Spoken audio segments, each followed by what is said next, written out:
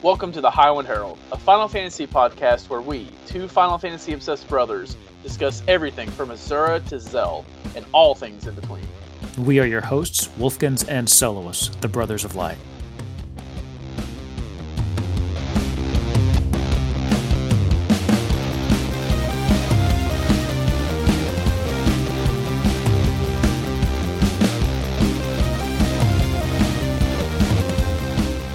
Hey everybody, and welcome to episode 4 of Highwind Herald. As usual, I am one of your hosts, Wolfkins, and I've got my brother here with me, Soloist. How are you doing today?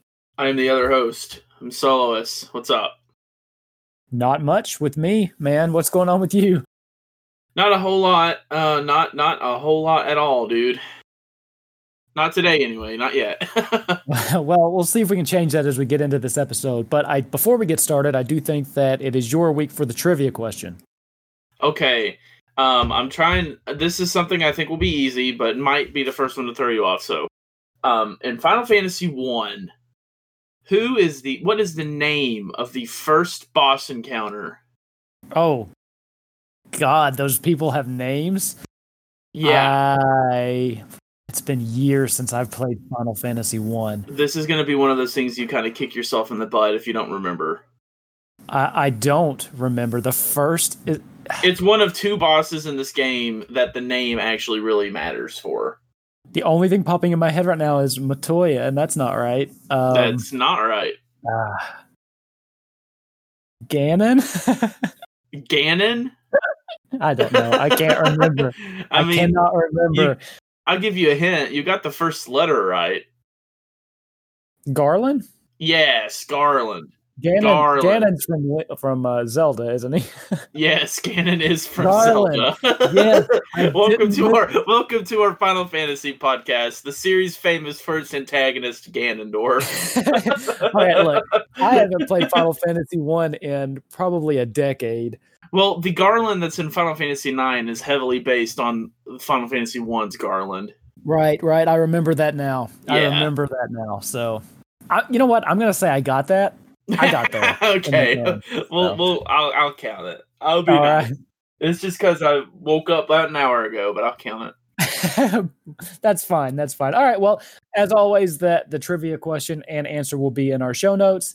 But Soloist, what have you been up to this week in Final Fantasy? Mine's been boring. So mine's been the opposite of boring. So for the past 2 weeks, I've been talking about Final Fantasy 14, but not actually playing it. But I've finally dived back in. I did a 4.5 hour stream 2 days ago of it. Whoa.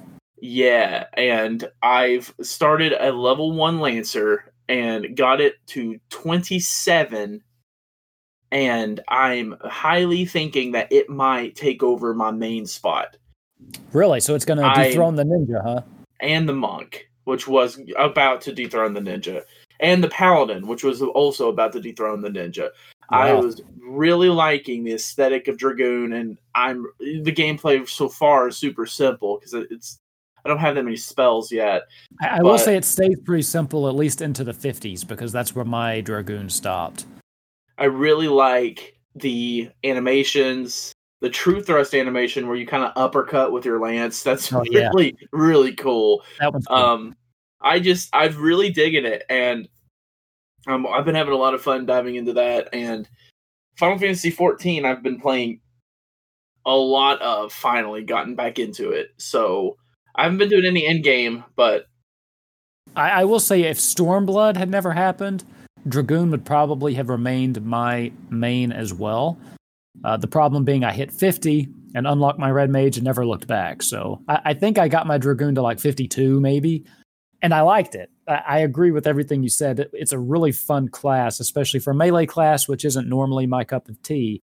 But if I had to pick a second job to level, that would probably be mine. So I think Dragoon's a good choice. Yeah, Dragoon's really fun. I'm really digging it.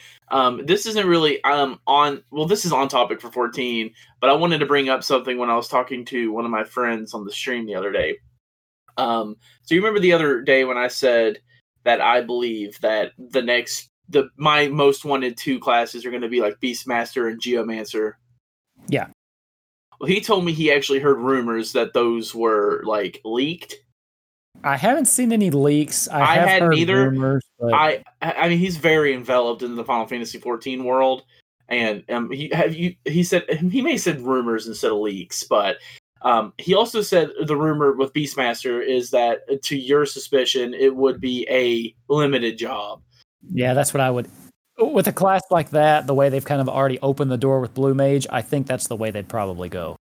Which sucks, but whatever. I will say, and this will transition a little bit into, what I spent my week doing, but, you say it sucks. But on one hand, it is nice that Final Fantasy XIV provides so many different avenues to play this game. Because if you look at other MMOs like WoW, there's kind of just one path, but 14 really does give you a lot of other things that you could be doing. Hey, now, I will counter argue that with WoW. There is a lot of stuff in that game you can be doing too, but 14 does it better. Well, yeah, which brings me to what I spent my entire week doing. I have not left the Gold Saucer. So they've got the Make It Rain campaign going on. So all of the MGP that you make is I think you get like what you would get plus 50% more. And I just haven't left. I've been playing games. I've been doing the gates. The Gold Saucer is what like the Darkmoon Faire from WoW should be. It is a lot of fun. And I haven't had to leave. I haven't leveled any alts. I haven't done a dungeon. I've just spent the entire week in there playing games, doing the lottery, and just running around playing Triple Triad. Oh, cool. Yeah, I haven't been in the Gold Saucer since I pretty much poked in to check it out. Well, I didn't really know what to do. And then when I finally figured it out, it's pretty fun. And there's a lot of cool things that you can get in there. Okay. You can get some mounts, can't you, and stuff? Yeah, that's what I'm doing. I'm trying to save up and get some. Some of them are kind of expensive, so I'm working on getting enough MGP for those. Apparently, this was how you would have gotten the Regalia if you'd been able to play during the 15 crossover event. Oh, I thought it was through completing the... Oh, really? So that's how you would have gotten it? Yeah, it was like 200,000 MGP or something like that. Well, I would have been in there grinding 24/7 for that. I want that mount so bad.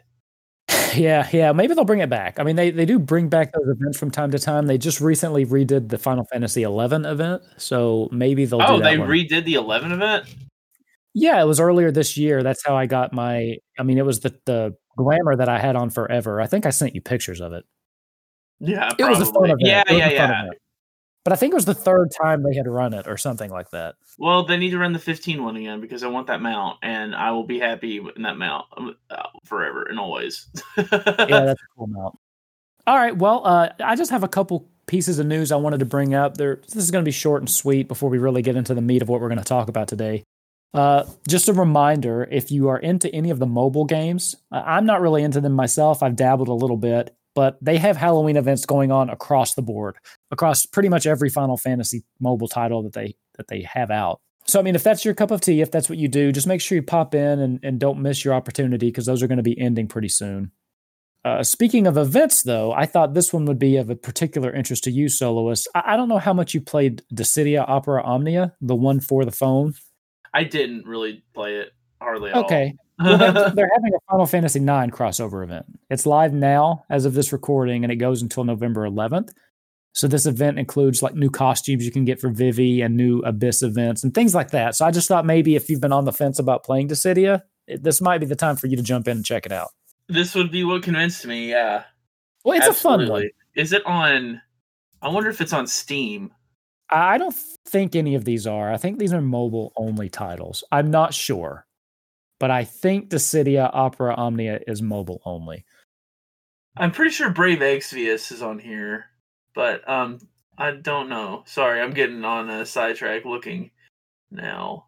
Well, if you find out, let us know. Yeah, I'll chime in. The last piece of news I had, for those of you that are interested in the trading card game, the Final Fantasy Trading Card Game Annual 2018 to 2020 Original Illustration Art Book is now available for pre-order. So I'll put the links to that in the show notes. I know personally, I love the trading card game. I just don't really have the opportunity to play it, which makes me kind of sad. If they had an online version of it, I probably wouldn't stop playing it because I really liked it too. If they had an online version, similar to like Magic Arena, that would be awesome. Yeah, it would be great. Yeah, you and I are the only ones that have really played it, and my local game store doesn't really have a Steam for it. So, I bought one of the original boosters when they came here, or the starter pack, and just since then I haven't really been able to play it, which is kind of a shame because I really did like that game. Yeah, I thought it was really fun. It was like everything I like about Pokemon and Magic put together. Because there's a lot of things I don't like about Magic and a lot of things I don't like about Pokemon. And of course, it was Final Fantasy, so it was like, yeah, that helps. Knowing most of the stuff, I just really enjoyed how it played. And maybe one of these days we'll do an episode where we kind of dive into the card game, and maybe we can pick it back up or figure out a way to play over Discord or something like that. Because I would like to try to play it again. That would be interesting. Well, we'll see what we can do. I mean, in the age of COVID, people are having to get more creative with what they can do online anyway. We'll get two of those little Yu-Gi-Oh! Wrist things. You remember that? Oh, that's the perfect solution. That right there is what we need to do. I know you have one from when you were younger. Yeah, I don't think it'll work for Final Fantasy because that thing's made for a Yu-Gi-Oh! Layout. We'll figure something out. That would be the best way to do this. I was mostly joking, but if you really think it's a good idea, we'll look into it. This is a great idea. That'll make for an interesting video. Yeah, well, now we have to. We've kind of put it out in the world. Now we have to do it because people are hearing this now. So someone fund us that. Yeah. If you can come up with a wrist thing that you made specifically for this game, we will use it. Oh wow, that would be pretty dope. All right, well, we're getting ready to move on to the main discussion here, but there is actually one addendum I wanted to bring up from last week. So I don't want to spend too much time on this. But as I was editing last week's episode, I realized that we kind of got sidetracked during the Final Fantasy VIII discussion with Soloist complaining about the junction system that I actually didn't get to mention the final point I had about why Final Fantasy VIII was my favorite. So I just wanted to really quick addendum to that. Oh no, we're back on this. Hold on, I don't think this is going to be controversial. I just wanted to put it out there because it was a point I meant to make and really I didn't get to. And I don't think you'll disagree with this. But one of the final point I wanted to say about why I like Final Fantasy VIII so much is I think that it has the most robust and well thought out and integrated mini game in the whole franchise with Triple Triad. Because I could spend weeks just playing the card game in that, which just adds a little bit of replayability to me. So if you have a disagreement with that, then we can take that to another episode because I don't want to spend so much time on it. But it also brought me to a point that I actually wanted to bring up because I remembered you had mentioned you might start streaming 8, and it reminded me of a little tip to give you in that I remember one of your major complaints from last episode was how you don't like the draw system and how it feels like you're not actually playing the game when you're trying to build up your Magic stores. Okay. Well, I just wanted to point out that, whenever you're fighting things, they oftentimes will drop these cards. These cards can be deconstructed into the Magic. So it's another way to get them besides drawing. You can also do that with items. So whenever you do start streaming, just keep that in mind. So you don't have to draw out everything. You can always go through and mod some old cards down into Magic you might need. It might help you. It might help you when you're playing through to not hate the game as much. Well, I don't think I ever hated the game, as I said. I only hate one Final Fantasy game. Hopefully that will help. I did download it. A couple days ago on Steam. It's like ready to go. The only question I have is I already had Final Fantasy VIII for Steam before the remaster came out, and I wonder if it upgraded to the remaster or if I have to rebuy the remaster. I would assume you have to rebuy it. I think they're two different games. Well, that is like really stupid. Also, it's really funny, and you're going to laugh at this because it's super ironic, but my Steam, I guess it's bugged out because I think Final Fantasy VIII, you know how when you launch a game on Steam, it'll show a launch window to click play? Sure. Well, I guess for Final Fantasy VIII only, Steam counts that as gameplay hours. So, according to Steam, I have played Final Fantasy VIII for 157 hours. Jeez. You got me beat. And I've played Final Fantasy IX for 5 hours. Wow. impressive. That's so weird. Anyway, I wasn't trying to like bring up past episodes. It's just I thought of that during the editing and wanted to just point it out for when you actually do your playthrough on your stream, just so you could be like, okay, I'm sick of drawing. I can maybe do this. Just maybe help you out a little bit. Okay, rock on. But with that, it brings us to today's main topic, something that is totally current and relevant as of today. Yeah, totally. Soloist and I are doing a retro review of the 2001 classic Final Fantasy: The Spirits Within. This was, I guess, Square's first real attempt at making like a big budget movie with the Final Fantasy tagline on it. So before we get into this, I just want a yes/no answer from you, Soloist. Did you like this movie? I can't give you that answer. Oh, look, we're going to dive into it. We're going to dive into it in just a second. I just want to know which side of the fence are you on? Are you like knife to my neck, making me pick yes or no? I can't give another answer.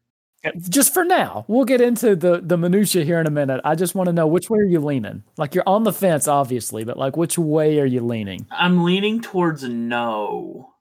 Okay. Interesting. I actually do. And now let's get into the discussion. Towards no or yes? I actually do like the movie. Okay. So this will be an interesting discussion, I think. Okay. I think so too. This will be nowhere near as bad as last episode, by the way. Yeah, I don't think so. I think that, well, we'll see. We'll see. By the end of this episode, we might not even talk to each other anymore. So before we get into it, just want to give a quick overview and a warning that we're going to be talking about this movie. The movie's 19 years old. So the spoiler alert, just right here at the beginning, we will be spoiling this movie. We'll be talking about, different parts of the movie. So if you haven't seen it, you should go watch it. It's at least worth a watch, even if you're curious. But, here's your spoiler warning. And I just want to kind of give a quick overview of what the movie is about. So Final Fantasy: The Spirits Within takes place years into the future on the Earth that we currently live on. A meteor has come and crashed into this planet. And from this, there have been invisible phantoms that have emerged that are killing the population. They can kill you just by touching you, as they essentially rip your soul from your body.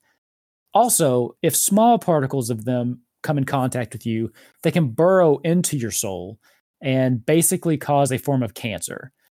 So essentially, we're talking about a post-apocalyptic Earth in this movie, where all of the remaining civilization live in what they're called barrier cities. These cities that have been kind of domed off by this energy signature that opposes the phantoms and doesn't let them into it. So basically, the story it's following Dr. Aki Ross as she is attempting to find 8 different spirits. And these particular spirits have an energy waveform that is in direct opposition to the phantoms. So the idea is that once they complete their 8-spirit waveform, they will be able to use this to kind of nullify the spirits. So that's kind of the basic gist of the movie. Did I miss anything, Soloist? No, I don't think you did. I think that's basically it. Okay. So with that, let's just kind of get into it. I'm curious, Soloist, what was your kind of overall impressions? Now you can be a little bit more than yes or no. I'm taking the knife away from your throat. There's just like a thin layer of blood kind of trickling down. But, I'll toss you like a napkin. You can clean that up, and then let's get to it. I kind of want to rebuttal my no, because I'm very in the middle, leaning more towards no for this movie. First of all, I couldn't imagine being a Final Fantasy fan in 2001. I keep saying 2021. I couldn't imagine being a Final Fantasy fan in 2001 and going to the movie theater to finally see a Final Fantasy movie and seeing this movie. Because outside of Sid, and I think there was one other thing. Oh, the mention of Gaia. I don't see how this is a Final Fantasy movie in the slightest. Okay. I thought you would say that. And when I watched it previously, I kind of had the same thought. It's Final Fantasy, it says, but what does it really have to do with Final Fantasy? There's no chocobos, there's no Moogles, there's no other things, however, that you would associate with. Watching it again, though, I do kind of have a counterpoint. If you think about it, back in 2001, when this movie came out, and 2001 was right around the time Final Fantasy X had come out. So the past 4 Final Fantasies had been Final Fantasy 7, 8, 9, and 10. And I don't know if this came out before 10 or not. Of those 4, Final Fantasy 9 is kind of the outlier in the fact that the others are kind of science fiction-y. And when I was watching through it this time, I noticed a lot of parallels between especially Final Fantasy 7 and Final Fantasy 8. I mean, when you talk about New York, this barrier city of New York, some of those shots look like they were ripped straight out of Final Fantasy VII's Midgar. There's a shot where it's kind of looking up and you can see the barrier, and it looks like you're looking up at the slums plates. And all of the soldiers are dressed like Galbadia soldiers. They look very similar to that from Final Fantasy VIII. So I see where you're coming from, and I don't disagree, because it doesn't really touch on any of the classic Final Fantasy elements. However, the feel of it is very similar to the Final Fantasies of the time. Yeah, well, that doesn't work for me, because you can take anything out of context and make it fit within the feel of Final Fantasy at the time, but that's not what Final Fantasy does. Final Fantasy, no matter how much you change the feel, rather you push it more towards science fiction, which was another thing on my list that was weird to me, because the others, the most science fiction you get in 8, I'm getting off topic, but you can't just have something. 7's pretty science fiction too. I mean, that was my point before. 7 and 8 are both pretty science fiction. They lean more into that than they do classic fantasy. You can't have something just feel like current Final Fantasy. Like, you can take anything out of context to make that true. It would have been more understandable if maybe you'd seen some chocobos. Like, they even made a point to show like a living bird, and they're like, "What's he doing here? Looking for living life." Why couldn't that have just been a chocobo on the ground? Yeah, that's a good point. They could have used a chocobo for that, I suppose. They could have had Moogles around the space station thingy. There's a lot of things that feel like that current Final Fantasy, but I don't think that makes this Final Fantasy. I feel like what happened here is that they made a movie called Spirits Within, and they wanted to see if they would get more revenue by changing the dude's name to Sid and slapping the Final Fantasy name on there. I'm not saying that's what happened, but that's what it feels like happened, because it can be compared to 7. 7 more than anything, because the story is very similar to 7. Because the story, go back to the Earth. I think that was inspired by 7. Well, not even that. There's a meteor that strikes the planet. Yeah, everything. There's the life force. There's the spirit of the planet. If we shoot this big beam into the meteor, it will kill the planet. I mean, this was obviously a movie based in the vein of 7. Yeah, I think though that's not enough for the Final Fantasy, especially for this to be the first Final Fantasy movie. I mean, granted, when you make a movie of something, you can't just highlight what it's like at the time. Like, for instance, the Sonic the Hedgehog movie finally came out in 2020. That Sonic the Hedgehog was more based on Sonic the Hedgehog of old than Sonic the Hedgehog of new, because it wanted to just encompass the legacy. And I think if you're making a Final Fantasy movie, you need to encompass the legacy instead of just encompassing the current. And I don't even think it encompassed what current Final Fantasy was, because, again, it's similar. The story's inspired by 7. It just flat out has to be. Instead of being, inspired by kind of, you know what I mean? It needs to be more Final Fantasy. It feels like the story was inspired by 7, and that's really the only connection you can make. Other than that, there were no tropes that made it a Final Fantasy movie. And again, if it's going to be your first movie in a series like that, I feel like it needs to go all out. I feel like it needs to be obnoxious with, here's your Final Fantasy movie. So just a quick counterpoint to that. I see where you're coming from, and I don't disagree about Final Fantasy probably should have focused more on its legacy. However, at the time, let's take a step back at 2001. Final Fantasy VII was really the first major success that Square had in the Western world. And this was a Western-made movie, right? Well, it was definitely made with, Western audiences in mind. So I can see why 2001 Square would think, you know what? We need to make this movie based around what the Western world is interested in. And to them, it probably didn't seem like we were that interested in the legacy of Final Fantasy because we hadn't really bought into it until Final Fantasy VII. So I think it's easier for us today to look at this movie and say, man, they should have focused on all this legacy stuff instead of what Final Fantasy was at the time.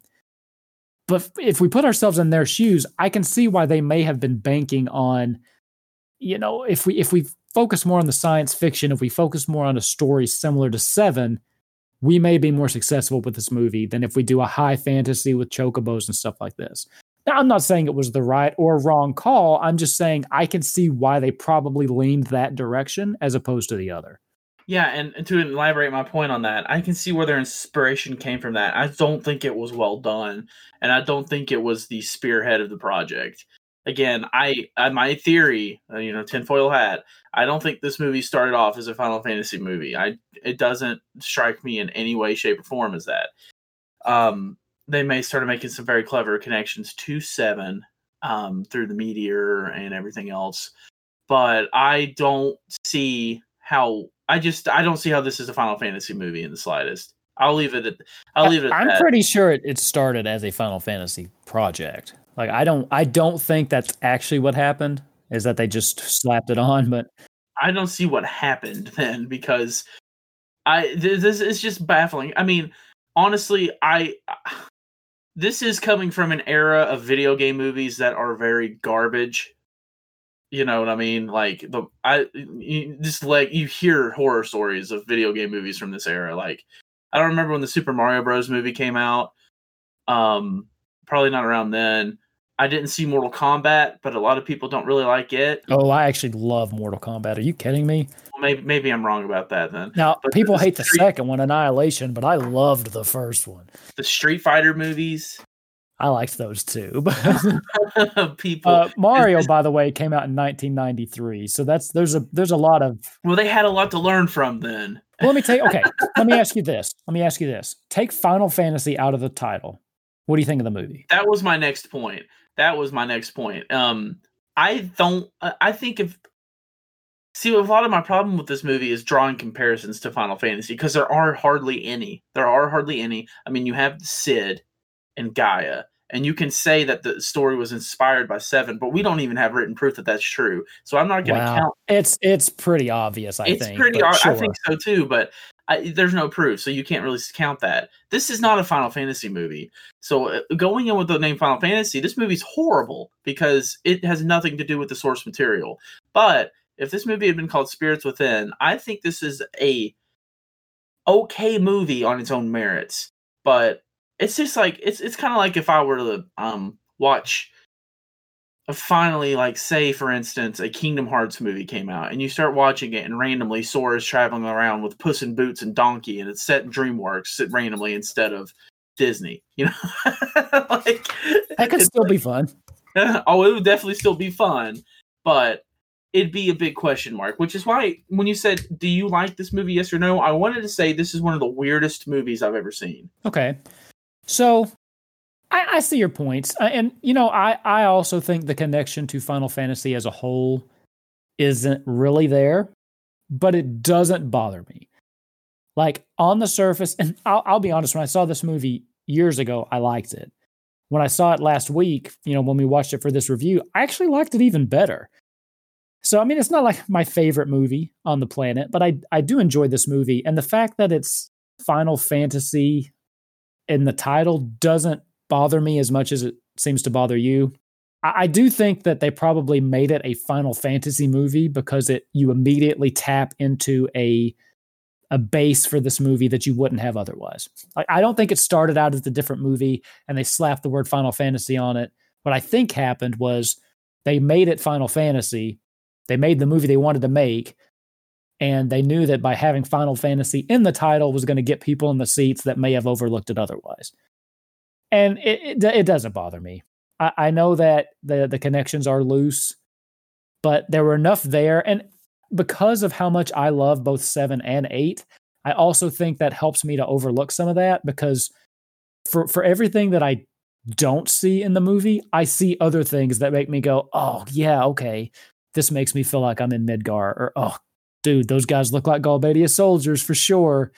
So I'm able to kind of look past it and just kind of enjoy the movie. Now, the one thing I found distracting was Alec Baldwin.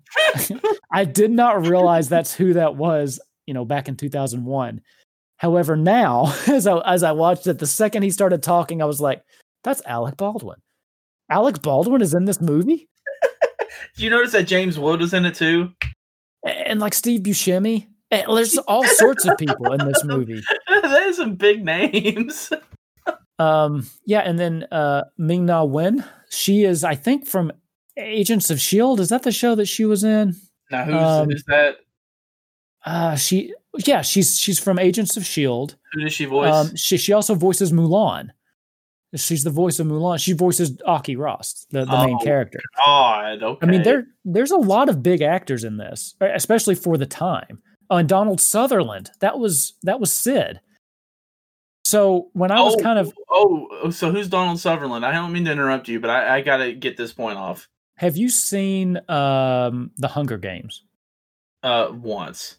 Okay, well, he plays the president in that. I was just trying to pick something I thought you would have seen. He's in a lot of stuff. Like, I'm not trying to say Donald Sutherland's just from The Hunger Games. I just was trying to pick something I thought you might know. I don't think that man should be allowed to voice act. Oh my God, I thought Sid was the best one. Really? He was terrible. He was easily the worst voice. Him and Aki were very bad voice actors. You're telling me, hold on. You're going on record as saying that Donald Sutherland and the lady who voices Mulan are the two worst actors in this movie? I had no idea who they were going in, and I'm kind of surprised to figure out that they're such high profile because I thought they were like nobodies because they did so bad in this movie. See, I thought Alec Baldwin was the worst. I know Alec Baldwin and James Woods were easily the best. I did feel like Alec Baldwin sometimes... His character sucked. I mean, he was an absolute dick. Yeah, okay. You and I are going to disagree a lot on this, I think. But I think that I felt like Alec Baldwin sometimes didn't put the emotion in his voice that he needed to.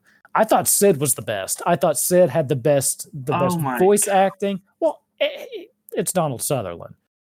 I think you had earplugs in, man, because you can go back to the stream, I visibly cringed every time Sid talked. And Aki sounded like a robot. Like she did not have the right voice inflection half the time for the situation going on. Wow. Like, at all. It was, and Alec Baldwin, James Wood was the best voice actor in the whole movie. Hands down. Who did he voice? He was the general, the evil guy. I'm pretty sure. Okay. Yeah, he was the highlight. I mean, the character. Yeah, he was good. But before we talk about any other character, I have this written down to mention.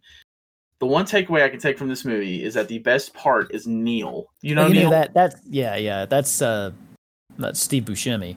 Someone went straight to the Bronx and just got this guy for this movie, and every time he talked, I had to pause the movie and go, "Hey, I'm walking in." All of these people, it's just fun. You didn't look up any of these actors, did you? I did. I'm horrible with actors. I saw their names and their faces. I said, I don't know who you are, but Alec Baldwin because he's from 30 Rock. Okay, so Steve Buscemi. And James Wood. You know Steve Buscemi. He's been in a lot of stuff. Let's see what I think you would have seen him in. Do you know? Oh yeah, you've seen Mr. Deeds, right? Of course, like 1,000 times. He's the crazy-eyed guy from. Okay. Yeah, so he was easily the best part of the movie for me. He was so out of place that it cracked me up every time he opened his mouth. And I think this goes back to all. This has been a theme since we've started this podcast. I don't hate Neil, by the way. I'm not saying that. I like Neil, but this just highlights that tendency you have to just pick the goofiest characters, and they are always your favorite. I mean, I don't like him for any good merits. I kind of think he's really stupid and out of place for the movie, but he cracked me up so much because his voice was just so over the top and hilarious, and he just always had the right thing to say in the situation. It was so funny. Like the scene where he couldn't shut up and he's like, "Hey, will you shut up? I'm trying to work here." The lady wasn't even talking back. I was like, towards the end, yeah, that was funny. idiot. He was the comic relief of the movie. I like Neil as well. But, yeah. So I'm gonna X that off. Wow, I do think it's a hot take to call Donald Sutherland the worst actor in this movie, though. So we'll. No, okay, I need to rephrase because I didn't know who I was talking about. I don't think he is the worst actor. Period. I thought he did a horrible job in this movie, and even when I was watching this with my friend Devin, he agreed with me. But we both agreed that. So I have voice acting in general in here. I thought the voice acting overall was really bad in this movie. Just it was very for kids Saturday morning cartoon Sonic X stuff. I think that you're stretching that for dramatic purposes, but no, it's what it reminded me of. It wasn't as dramatic, but it was a lot of we need to find the seventh spirit really bad. And Aki's sitting there dying and Sid's not showing any emotion, just going, she is dying. And Alec Baldwin's actually freaking out like a good voice actor. But Sid's sitting there like, you are the only one who can save her. I know. And I'm like, God, dude, show a little bit of emotion. And I just, oh my gosh. Sid killed me the whole movie. He was my least, I don't think he's a bad character, but that voice, absolutely. It was the biggest nails on a chalkboard for me because I was like, oh my God. And Aki wasn't a terrible voice actress. Now that you say Mulan, I can definitely hear Mulan in her voice, but that doesn't fit that character, I don't think. So I think that the scenes when it was just Ming-Na and Donald Sutherland having a conversation between Sid and Aki, that was some of what I thought was the best acting in the movie. There were a lot of times to where I felt like Alec Baldwin's delivery of certain lines was kind of awkward or clunky. See, that's how I feel about the entirety of Sid's lines. Really? That's interesting. I felt like his seemed more like an actual person talking, and I got the feeling that Alec Baldwin was more uncomfortable doing the type of role that he was being asked to do. Interesting. That's an interesting take. Let's segue a little bit into what you thought about the visuals. So, what the movie itself, how do you think that it looked? The further away things were, I'm kind of baffled that it was a 2001 movie because it looked so good. Like, when they showed shots of the planet, I was like, this looks like an actual satellite image. Like, it looks fantastic. It was beautiful. I put that on the list. Looks great. But animation. So when I was watching this with my friend, I thought the models looked great for the time. And that's what I'm going to say is for the time a lot. Because you can't really judge this movie holding up to today's standards. That's not fair. Yeah, of course not. But I thought this still looks pretty decent. I thought the movement was a little weightless. It looked a little awkward when people moved. Yeah. But then again, it's a project of the time. But he said there's something off about the talking. And I didn't notice it, so I watched closely, and the mouth matches up with the movements perfectly. The mouth matches up with the words really well. And then I looked closer, and the awkward thing about it is that when there is hardly any emotion shown on anyone's face in the movie, like there was a scene where Aki was starting to tear up, and she didn't change expression at all. And it was just really awkward for me. And that was the thing, is that the movement worked really well, but outside of the mouth region, their faces never moved. It was like a still model the whole time. Pretty blaring. That kind of lines up with what I thought. I mean, especially for the time. Like, I think that back in 2001, this movie looks pretty good. And to be honest, I think the movie still looks okay. Like, it hasn't aged perfectly. It's aged much better than some of the other computer animated movies from the era, I think. If you say anything ill about the Donkey Kong Country show, I'm hanging up this call. I wasn't going to say that. I wasn't even thinking about Donkey Kong Country. I haven't thought about that in a little while. Although, I do remember liking that show when I was young. Anyway, yeah, I agree. The movements seemed a little strange. They just didn't seem fluid. They seemed kind of clunky. And I also noticed the lack of emotion in the faces. And I think that's another reason that I had trouble with Alec Baldwin's character, is because there were times when his emotion and his voice wouldn't match his face. And it took me out of the movie a little bit, but once I was kind of able to look past it, I could get back into the narrative. But yeah, I just chalked that up to being mainly a product of its time. I mean, this was early. I mean, when you start talking about like making these fully computer animated movies, it wasn't the first one, but it was pretty early in this. I mean, we weren't to where we're making Frozen and Tangled and Zootopia and stuff like that yet. So I was impressed with what they did, but I do agree with you that things did feel a little. It was almost like mannequins, especially with the facial expressions. Not really. Yeah, it was really bad overall. Every character with that regard, it was really distracting for me after a while. And I had the same problem with that new Final Fantasy 15 movie we watched.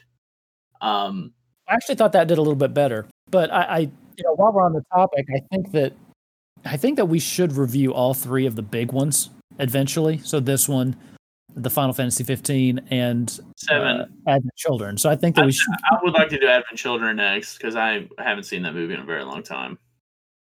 Speaking of this, just a fun fact.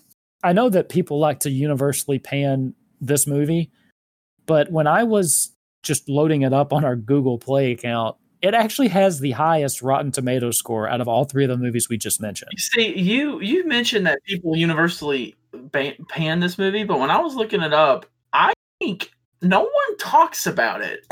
No, okay. I couldn't find anything. I think everybody forgot this movie exists. Well, so it is an old movie. What are they talking about in our thing? But and I don't really put any stock into Rotten Tomatoes. I just don't really buy into their whole thing. I just like to watch movies and judge them for myself. I just found it interesting that this one was rated higher than even Advent Children. So just thought that was kind of something I would throw out there. Yeah, that's weird, but yeah, I wouldn't trust Rotten Tomatoes for nothing. So what was some of the other things that you put on your talking point? So I put let me get rid of Gaia animation we just talked about. Okay, I did put Earth ? I don't like it was set on Earth. That's a personal preference. It is Final Fantasy, even if it's not a fantasy. I feel like would fit better if it was on a fantasy planet. Well, I mean, Lord of the Rings, the king of fantasy, takes place in Middle Earth. Okay, and everybody loves Lord of the Rings but me. So. Well, and Final Fantasy VIII takes place on Earth. That's the only thing they call it is Earth. Yeah, but they don't go to New York. That was a little immersion breaking for me. So I have two things here that doesn't break my immersion at all. I mean, because 99% of movies take place on Earth, so I just chalk that up to. Yeah, but not 99% of Final Fantasy movies. Well, 33% of them do. Yeah, that's weird enough. So I have two things here. I don't know if they're plot holes or not, but it was just things that kind of confused me. So they said they needed to get 8 spirits. How do they know that? Do they know that? Sid has some way of tracking that there are specifically 8 spirits, or did they ever mention that there was a way they knew that there was 8 spirits specifically? I think there was that's how many he calculated he needed to produce the waveform that offset the phantoms. So I think it could have been any number. I just think that he needed. It didn't really specifically say, "Oh, this is how I figured out we need 8." But I just took it to mean, once he did his calculations, it would require 8 specific frequencies in order to get exactly what he was looking for. Okay. And another thing, and this was the dumbest part of the movie to me, but Aki recording her dreams. How? It takes place in the future. I mean, a lot of science fiction has stuff like that. Yeah, but how do you brush by something like that without explaining how? I mean, they live in Barrier City. I mean, it's just not a Final Fantasy trope. That's just a science fiction trope. Yeah, I mean, James Wood comes out going, "We recorded her dreams," and I'm thinking, okay, so that with something like that, have you ever seen the movie Inception? No. So I mean, you would hate that movie because it's all about entering into other people's dreams and. Well, do they explain how they do it? I don't really remember, honestly. Well, they probably do. I'm not saying I hate the concept of recording dreams. I think it's cool, but it's like it just came out of nowhere, It was just a convenient plot point to have like something against Aki and such. But I was like, how? Well, again, it's just science fiction, and I mean, think about it. It's science fiction. Dreams are just images that your brain thinks of. I mean, in this world, they are able to track souls of plants. They are able to, read a energy signature from halfway across the world. I find it believable that they could record brainwaves. I mean, we can already monitor brainwaves today. I mean, all they're doing is monitoring those brainwaves and actually interpreting them into the images that the person's seeing. So I don't think that's that far-fetched. And it's not the first time something like that's been done in science fiction. So that didn't bother me. I will say it did seem like a plot point to just, aha, we have the proof against Aki. So I do see your point there. I don't think it needed much more explanation on how they did it, though. Well, I do. I just stupid that they just brushed by something that weird. No, I mean, it comes on with her doing that. Like, that is the first scene. It shows her doing it. It shows her making the recording. So it's not like they just bring it up at the end like, oh, she's been recording her dreams. That's what she's doing when the movie comes on. That at all. She the movie opens with her dreaming. Then she wakes up and she's in space and she's like saving it and saying like dream recorded or something like that. That's literally what she's doing the first 5 minutes of this movie. I didn't remember that. So that's why I was thinking like, what do you mean? It doesn't need that much more. I don't need a scientific dissertation on how this works. They established it in the beginning and it paid off towards the end. So that was enough for me. What's some of your other points? Well, the list is clear. But the plot, I got a few things I can remember. I did think the plot was very interesting. There was a point towards the end where the Gaia thing started happening, and she was just like, it called to me, it came to me. The movie started losing me. I was like, I don't really know what's going on. There was a scene where she was talking to Sid, and then I literally blinked, and then she was like asleep in the cargo ship when she was standing up outside of it, literally a blink ago. I don't know what happened. I don't know if they got the scenes mixed up. Are you talking about the very end when they complete the waveform? Yes. So basically what happens is they're down there near Gaia, and they're hoping to create the eighth spirit. And the eighth spirit is going to be created by a soul leaving Gaia to become a new person and coming in contact with one of the phantoms. So that eighth spirit is a blend of like a Gaia spirit and a phantom spirit. So she passes out because the phantom that's inside of her is starting to breach its containment. So basically she's dying. Okay, that's not my issue. But issue. Here, let me just finish this. That might answer your question. I don't know. What I think happened was the Gaia spirit kind of came in contact with the phantom that was inside of her, therefore turning it into the eighth spirit already inside of her. And that's when she has that dream where she's talking to the phantom and Gaia and all that.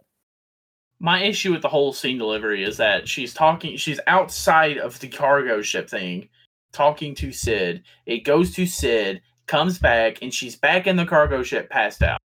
And I swear I thought I hallucinated for a few minutes and just blacked out. I was like, did I miss something? I rewound it, and I was like, did they place the scenes out of order? Is there a scene they forgot to put in that shows her stumbling back to the ship and passing out? Because I thought, what the heck is happening? How did she get back there? I don't remember. I don't remember being confused by that. Again, little things like that don't bother me. Like, I mean, she was right outside the ship and then she was inside it. I can just assume that whenever it cut to Sid or whatever, maybe she went back in. So that stuff, I know it bothers some people. It doesn't bother me. I don't remember being like confused. And I thought there was a scene where she runs back into the escape pod because she's trying to set something up. Nah, but I don't remember that. Like I said, that's such a minute detail to me that I wouldn't have even committed to memory. Like, I wouldn't have committed, oh, she went back in that ship. It's a minute detail that threw off all of my understanding completely of what's going on. And whether she had passed out outside the ship or inside the ship, that wouldn't have changed what happened there. No, it's just it just confused me, and I was just thrown off, and I was just kind of blurry eyed for the rest of the movie because I felt like you know, it made me feel like I was hallucinating. I was like, what the heck is going on? And, you know, you say Alec Baldwin's your least favorite part of the movie. I thought he was the second best voice actor I in didn't the say movie. he was my least favorite. Oh, the character sucks. His character is awful. He's a total Chad, bro. I disagree. I liked his character. And I don't hate Alec Baldwin as the voice actor. I just didn't think he was the strongest voice actor. I actually like the character that he plays. Gray. So what don't you like about Gray particularly? Well, it's just that scene where she's telling him about the 8 spirits, and he's just filling her up and trying to make his move, and then blah, blah, blah. And he's always like, we're not going in there. That's a one-way trip. We're going to die. We're going to die. No, we're not doing that. And I was like, dude, I believe now, so why won't you? I was, oh my gosh, he just annoyed me. Well, you got to remember, he didn't believe it. So they're asking him to do this suicide mission, and he's like, this is dumb. She's telling him that, and he's just like, I don't care, bang me right here. And I was like, bro, chill, man. Okay, I don't mean to bring this up. I really don't, and I'm not trying to start a fight. Okay, no, we're not talking about 9 or 8. It cracks me up though that you say that, because that's the same thing I feel about Zidane sometimes in the beginning, to where things are serious and he's just like, "Hey, you want to flirt?" And I'm like, "Ugh." It's just funny. It's just funny to me that you say that. Yeah, but he doesn't do it in such a dickish way like Alec Baldwin did. I thought Alec Baldwin was pretty. What's his name? Gray. We should use his character. I thought he was pretty good in this movie. I didn't think he was like. I didn't think he was overly pushy or anything like that. I thought he came across as reserved, non-believing, but I really felt that he did love Aki. Like I felt that he cared for her. I don't know. I guess I've gotten older and I just don't really care for characters like I used to, because I didn't like Aki that much. I didn't like the characters in this movie. I'm not gonna lie. I liked Neil because he was so stupid, but I can't even say he was a good character. I didn't really like anybody. Wow. So I did like Aki and Gray and Sid. Like, I liked the 3 core. And, I didn't hate anybody. And, actually, while we're on the topic of characters, I actually thought the villain in this movie was pretty good. Like, I could see his motivations. He wasn't just mustache twirling. He got a little bit towards the end, I guess. But I saw where he was coming from. He was a military man. They had a military solution. He did not buy into, because the whole Gaia theory was unproven to all these people. I could see why he was pushing so hard to do what he was doing. And that's the kind of villains that you want. Villains that you can see their motivation, you understand, and if you take just one step back and look at it from their perspective, things make a little bit of sense. So I thought they did good with the villain. Yeah, he was pretty good. I will say, when he first popped up, I paused the movie and I was like, "Hey, I'll give you $50 if you can spot the bad guy in the room," because it's the dude with the giant evil eyebrows and he does have evil look. Yeah, but I thought, his voice acting was the best. It's James Wood. I mean, he was very good. I was very excited to see Alec Baldwin and James Wood in this movie. I can tell. I was. I don't know. I don't even remember his name. It's James Wood. I thought he was pretty good too. I mean, I was happy when he died, because I feel like the bad guy's a good bad guy if you're happy when they die. Yeah. I just thought that he did good, especially just making me believe the actions he was taking. Like, I believed why he was so. And then towards the end, when they contact him and say, "Look, we're here. You've got to stop." And then he decided to just keep shooting, even after the scientists were like, "Look, dude, you're overheating this thing." That's when he kind of slipped into the mustache twirling. But at his core, he was trying to save people. Like, that's what he was doing. And he even shows remorse in the movie. So when he lowers the barrier to let the Phantoms into a specific section of New York, in order to basically scare everybody into taking action, that's an evil thing to do. But then when they find out that they can travel through the sewer systems or something like that, or the energy tubes, he even looks down at all of the all of the destruction he's wrought and says, "What have I done?" Like he shows remorse to show that he's not just a straight up evil, ah, ha ha ha ha. And I like that. I like that it gives some humanity to the villain, even while they're doing their evil deeds, because it just makes, I think, for a better villain. Yeah, I thought he was a good villain. I thought he was the best part of the movie. They some other Final Fantasy games could take notes from how to do a villain, because some of them are flat. I mean, especially in the earlier ones, but that also kind of harkens back to, the lack of great storytelling. Well, you say that, but you haven't played 4 yet. Well, I said some of the older ones. I know that 4 and 6 really, really started doing better character development. But 1, 5, I don't really know about 2. I've heard 3 though doesn't really give a lot of character development either. Not at all. Anyway, I just think that that's a good way to do a villain, and I thought General Hein, that's his name. I just thought he was a good antagonist for this movie. That was the strongest point of the movie to me, was the antagonist. The goofy trio, I don't remember any of their names. I know Neil was in it. They were pretty cool. They died way too quick. That's another thing. Everybody died. I thought at least Alec would make it out. Aki and Sid, they made it out. Yeah, they made it out, but daggone it, I wanted Alec Baldwin to live. I think the way Gray died though was good. Like, he sacrificed himself to complete their mission. He went from being a non-believer to giving his life for this cause, and I just think that makes for a good hero story. Mm-hmm. It was sad, and I remember the first time I watched it, just was super disappointed that he died. Watching it again, though, I was like, I can see this. Even looking at his journey from just not believing any of this to at the very end, when he looks at her and he says, "You've been telling me this whole time, death is not the end. I finally believe, let me do this." I liked that. I had goosebumps, and then he went, "I love you." And I guess it's just something about me being on the internet now that made me feel like I was sitting back being a neckbeard, and I went, "Oh, quite cliche of you, Gray." And even I smacked myself. I was like, "Come on, that was sweet. They've been building it up." I was like, "Come on, you cynical asshole. That was sweet." Yeah, I think that might be the internet, because just as someone who's married, if I had one last thing to say to my wife, someone who's not a lonely piece of just listen, let me say this.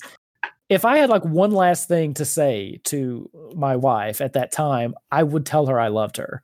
I mean, but no matter how cliche it is, that's what I would say, or something along those lines. I'm not going to go for some cool, put your sunglasses on. And I know how the internet reacts to these things, and it's just what you said. Oh, that's cliche. Huh? I thought that was human. I love that he, in that moment, was giving his life and just wanted her to know before he died how he felt, because he hadn't said it the whole movie.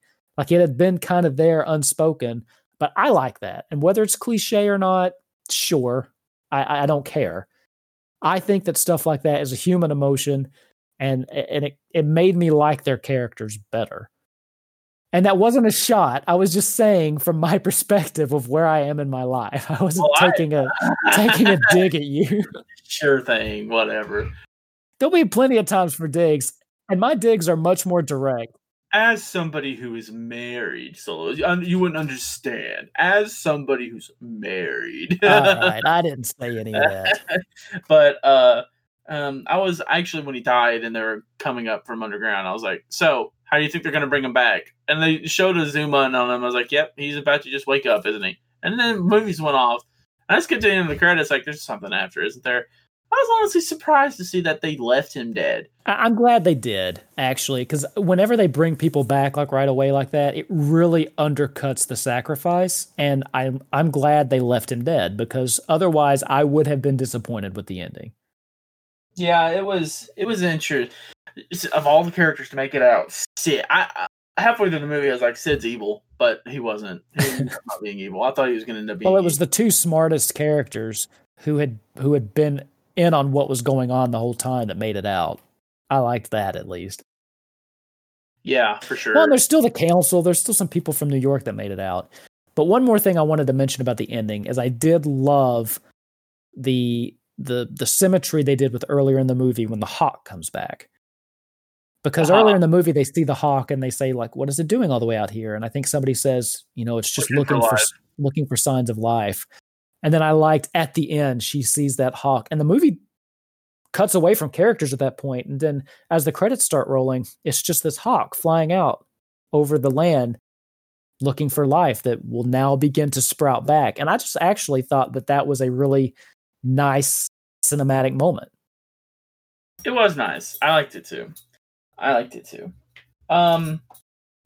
yeah, I don't know how much more I can say about the movie.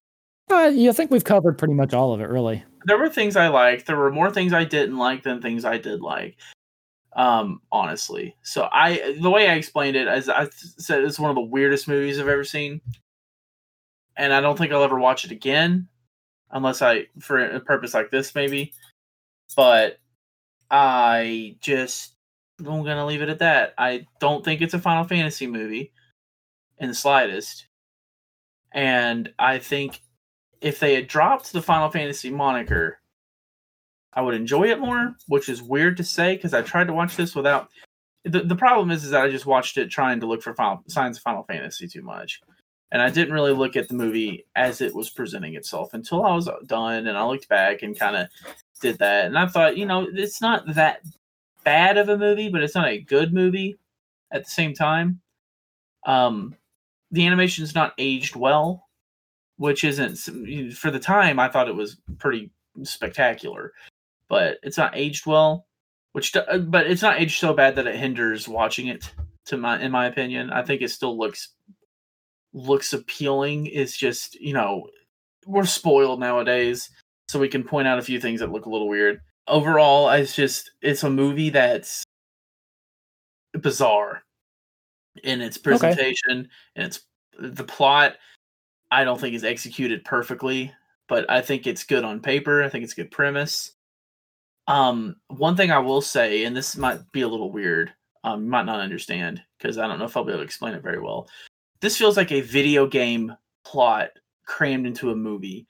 And I think the reason the plot doesn't work so well for me is that it's so, it seems so elaborate that this plot probably would have been better if it was spaced out over like a 60-hour video game rather than an hour 40-minute movie. And does that make any sense to you? I don't agree with it, but it makes sense. And I'll get to it in a minute. It's like they start the movie and they're going for the seventh spirit. Well, and I still didn't really understand the eight spirits things. And they did a good job at slowing down and explaining the lore behind the planet, what's going on and everything and all. It's just, it feels like one of those kind of stories that could have benefited from more details, but could not have had the more details because it was a movie and not a video game, and they don't have enough time to go into depth. And I talk about Neil being great, but I didn't really care about those three because I hardly knew them. Neil was the only one that really stood out because he was just so funny and the one who that's fair. More. But the girl, she did nothing but make snarky remarks at the guys. So when they died, I didn't care about them. I was like, okay. I mean, I made a big reaction when Neil died on stream, but I was like, okay. But when Alec died, it was a little more heartfelt because you'd gotten to know him. And I think that could have benefited from, maybe even being like a short series or something. But it's just, I don't know. The plot execution just wasn't there for me. Okay, that's fair. I think I'm on the other side of the camp, not like strongly disagree with everything you say, but I actually enjoy this movie. I will probably watch this movie again because as I was rewatching it, A, I was surprised how much I remembered from when I saw it before, but B, I'd forgotten how much I kind of like it.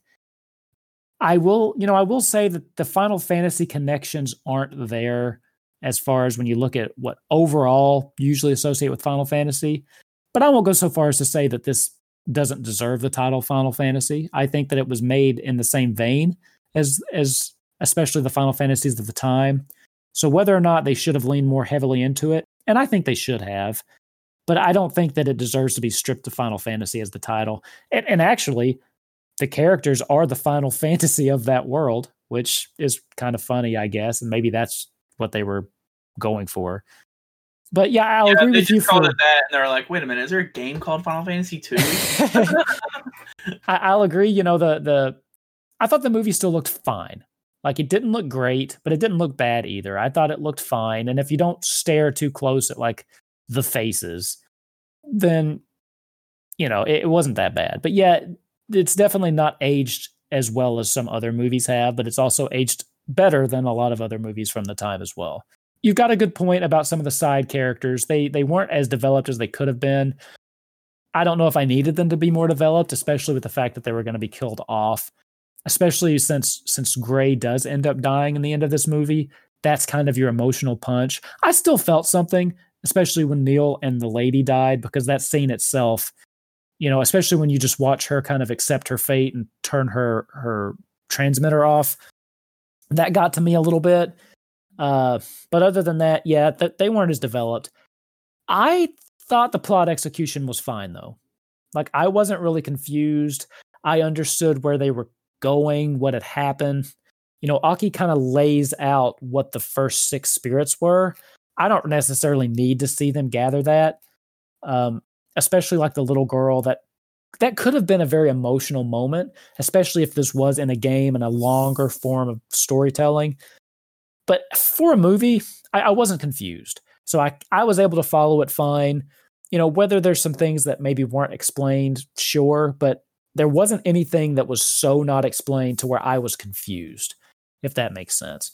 So I think it works as just an hour and 40-minute movie. Although while I was watching it, I did think to myself, this would have been a fun world to play in. This would have been a cool game, especially if you take it into today's Final Fantasy kind of style with an action-oriented vibe instead of the more traditional turn-based. This could have been a fun game. I mean, it really could have. With the premises are there. It could have been something like Final Fantasy 15, where if you have to go between barrier cities, that could be like driving your car at night, where you just never know what's going to happen. So, you know, that would have worked. But as a movie, too, I think that it worked just fine. But yeah, I don't really have anything else to say about it either. I mean, it sounds like you didn't hate it, but you are on the side of not really liking it. And yeah, I thought, you know, one more comment on the execution. I'm not saying that I thought it was executed bad because I was confused. The only thing that caused confusion was just like poor scene direction. I understood the plot. It's just, you know, it feels like part of it was Spark Notes, if that makes any sense. Like, it was just saying, "Hey, here's what happened." And well, I mean, it's called a history lesson. A lot of movies do it just because of the time constraint. So yeah, I get your point, and especially if you're comparing it to where these normally come from, these big games that kind of dive into everything, sure. But just as a movie, it's like a lot of movies just have like a history lesson where they're like, let's set some stuff up by just giving you some exposition. So I see both sides. That's just, that's always bothered me. I'm not really the biggest fan of movies in general because of that, I don't think. It's just, I don't know. When someone's sitting there explaining something to me, I'm much more likely to get uninterested. And there were parts of this movie when I would like accidentally find myself playing on Twitter instead of watching it because it was just getting bored. And I think that's an issue with the movie. See, I stayed engaged the entire time. So if you had to give this a ranking from 1 to 10 stars, what would yours be? I'd probably put this at a 7, actually. Wow, okay. Yeah, I like the movie. Like, I'm not going to lie. What is it you said a couple episodes ago? You know, I like this, and I'm tired of pretending that I don't. Yeah, was it 15 I was talking about? Maybe. I would put it between a 6 and a 7. 7 for just overall enjoyment of the movie. But if I factor in kind of everything, if I look at the animation and stuff too, it probably drops it down to around a 6. But well, that's so let's go with 6.5 to 7. I was thinking about 5 to 5.5. Okay. Because there were enjoyable parts. I'm not going to act like I didn't like laugh or think, "Ooh, that was kind of cool." I did like how, you know, the movie started off with a dream, and I was like, "Okay, what the heck's going on?" And then when Gray was in the dream with her, and it kind of explained that was the alien's home planet, and she had the same dream of the planet blowing up. I thought that was cool and how they tied that back in and kind of explained that. I thought that was really cool. So it's like, I feel like I've been overwhelmingly negative about the movie, but there were parts I enjoyed. And as a movie on its own, I do feel like it might venture more towards good than bad. But, and I feel like an idiot for keep bringing this up, but you can't ignore the big Final Fantasy on it because it just doesn't. It's just, that's the biggest eyesore of the movie for me. Because I think this is a good movie, but this is a very bad Final Fantasy movie. See, I just view it as each Final Fantasy has its own different unique flair and take on stuff. And sure, there are elements that kind of weave themselves in throughout typically. But because each Final Fantasy is so different than the other, it doesn't bother me as much. I just view it as yet another Final Fantasy, missing some of those tropes, yeah, of course. You can't just brush that off, though. You can't just brush off missing tropes, because that's what the series is. I can, though, because not every Final Fantasy uses the same tropes. Well, they all have Final Fantasy tropes in them, though. That's my thing, is you can't just brush off, there's no tropes. Because no matter how weird a Final Fantasy story gets, you'll have a Moogle. You always have Chocobos. Sure, they weren't in the very first ones, hardly. Chocobos got introduced in 2. But you still have, 7 is drastically different from 6. But you still have your Chocobo. Sure. 8 is drastically different from 9. But you still have... Are there Moogles in 8? There are not. Well, you still have your Chocobos. But you see what I mean. The same tropes are not in every movie. But every game, but they still have the tropes. Sure. This has Cid, and that's it. And that's a problem. It has 1 or 2 tropes, and it's missing a vast majority. I'm not arguing that. That just doesn't bother me. Like, because I can still see how this is pulling influence from the games, it doesn't bother me as much as it does you. And it's, again, just a difference of taste. But yes, I wouldn't have mind seeing a Chocobo. I wouldn't have mind seeing more tropes. But the lack of tropes doesn't bother me as much, just because I can see where the inspirations came from. I can see the Cid, and I can see the Gaia and the live stream, basically. I can see where they pulled from the Final Fantasy franchise, even without those tropes. So would it have benefited from more? Yes. Does it make Final Fantasy an eyesore to me on the title of this? Absolutely not. It just doesn't bother me. I'm glad it doesn't bother you, but I don't see how it doesn't. I don't see how you're okay with it. Because with that argument, because every Final Fantasy does something different, I can slap Final Fantasy onto pretty much anything. And it could just be a different take on You could slap Final Fantasy onto a just 4 guys going on a road trip. People would probably buy it. I'm going to... Oh, I just slammed Final Fantasy 15 right in the face. But that's not at all the same thing, though. Oh, I know. Because it has all the tropes in it.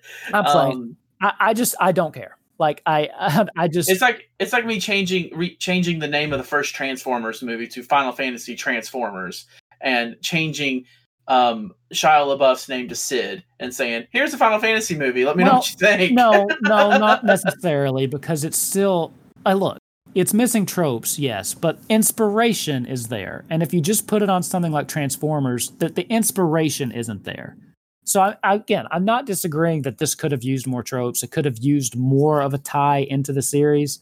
But you can't just slap Final Fantasy on any movie and still be able to make the same argument I'm making, that like there are elements of this movie that are obviously inspired by the Final Fantasy franchise. That's all I'm saying. So that's why. That's all I'm saying. So for me, that's not enough. And that wasn't enough for a lot of people too, because that's some of the complaints that you see. I'm just saying it didn't really bother me, and I ended up enjoying this movie quite a bit. So, but with that, I do think we're running a little long on this one anyway. So, do you have any final thoughts? Something that we haven't already covered or said? I think I've said my piece. Okay, well, I don't really have anything else to round this out with, except for, if you haven't seen this movie, I'd say it's worth giving it a watch. At least try it out. if you're interested in Final Fantasy, be the judge for yourself. Watch it, see if you think it has enough tropes, see if you can kind of see the inspirations from especially 7 and 8, and just see what you think. It's definitely worth it. It's a pretty old movie. I think you can get this, Advent Children, and Kingsglaive for like $15 as a bundle on Google Play. I don't remember exactly how much it was, but there is a 3-movie bundle. So if you're looking for it, just go out and give it a look. I will actually put a link to the show notes to where you might be able to get this if you're interested in watching it. I don't think it's streaming anywhere, so you would have to buy it. But other than that, I think that brings us to the end of this episode. Another hearty discussion. One of these days, we're going to find something we agree on, and then we're just going to have an episode where we just talk and agree on things. Sometimes I think you wait for me to talk first, just so you can make up an opinion that's just the complete opposite of mine. No, that's not the case. You just wait. Just being nice and letting you go first. Well, next time you're going first. I don't think so. This is what we've got going works. It works. We'll just keep going. Okay. Maybe we'll think of a discussion topic we agree on next time. I doubt it. Anyway, where can we find you, Soloist? Okay, so I streamed this entire movie on with my reaction and criticism on Twitch. Twitch.tv/StarCallerSoloist. Give me a follow there. We're on the path to affiliate. If you follow me on stream, I have a 10-follower goal right now for me to play Valorant on stream. And the big deal about that is I tried one game of Valorant and it was so hilariously bad that I think it would make great content. But I'm embarrassed to play it. But if I get enough followers, I'll do it. So make sure to come catch me live and follow me.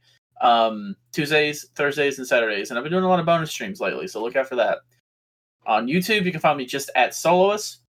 And on Twitter, where you can get the inner mechanisms of my mind and how they work, you can follow me at Soloist_TV.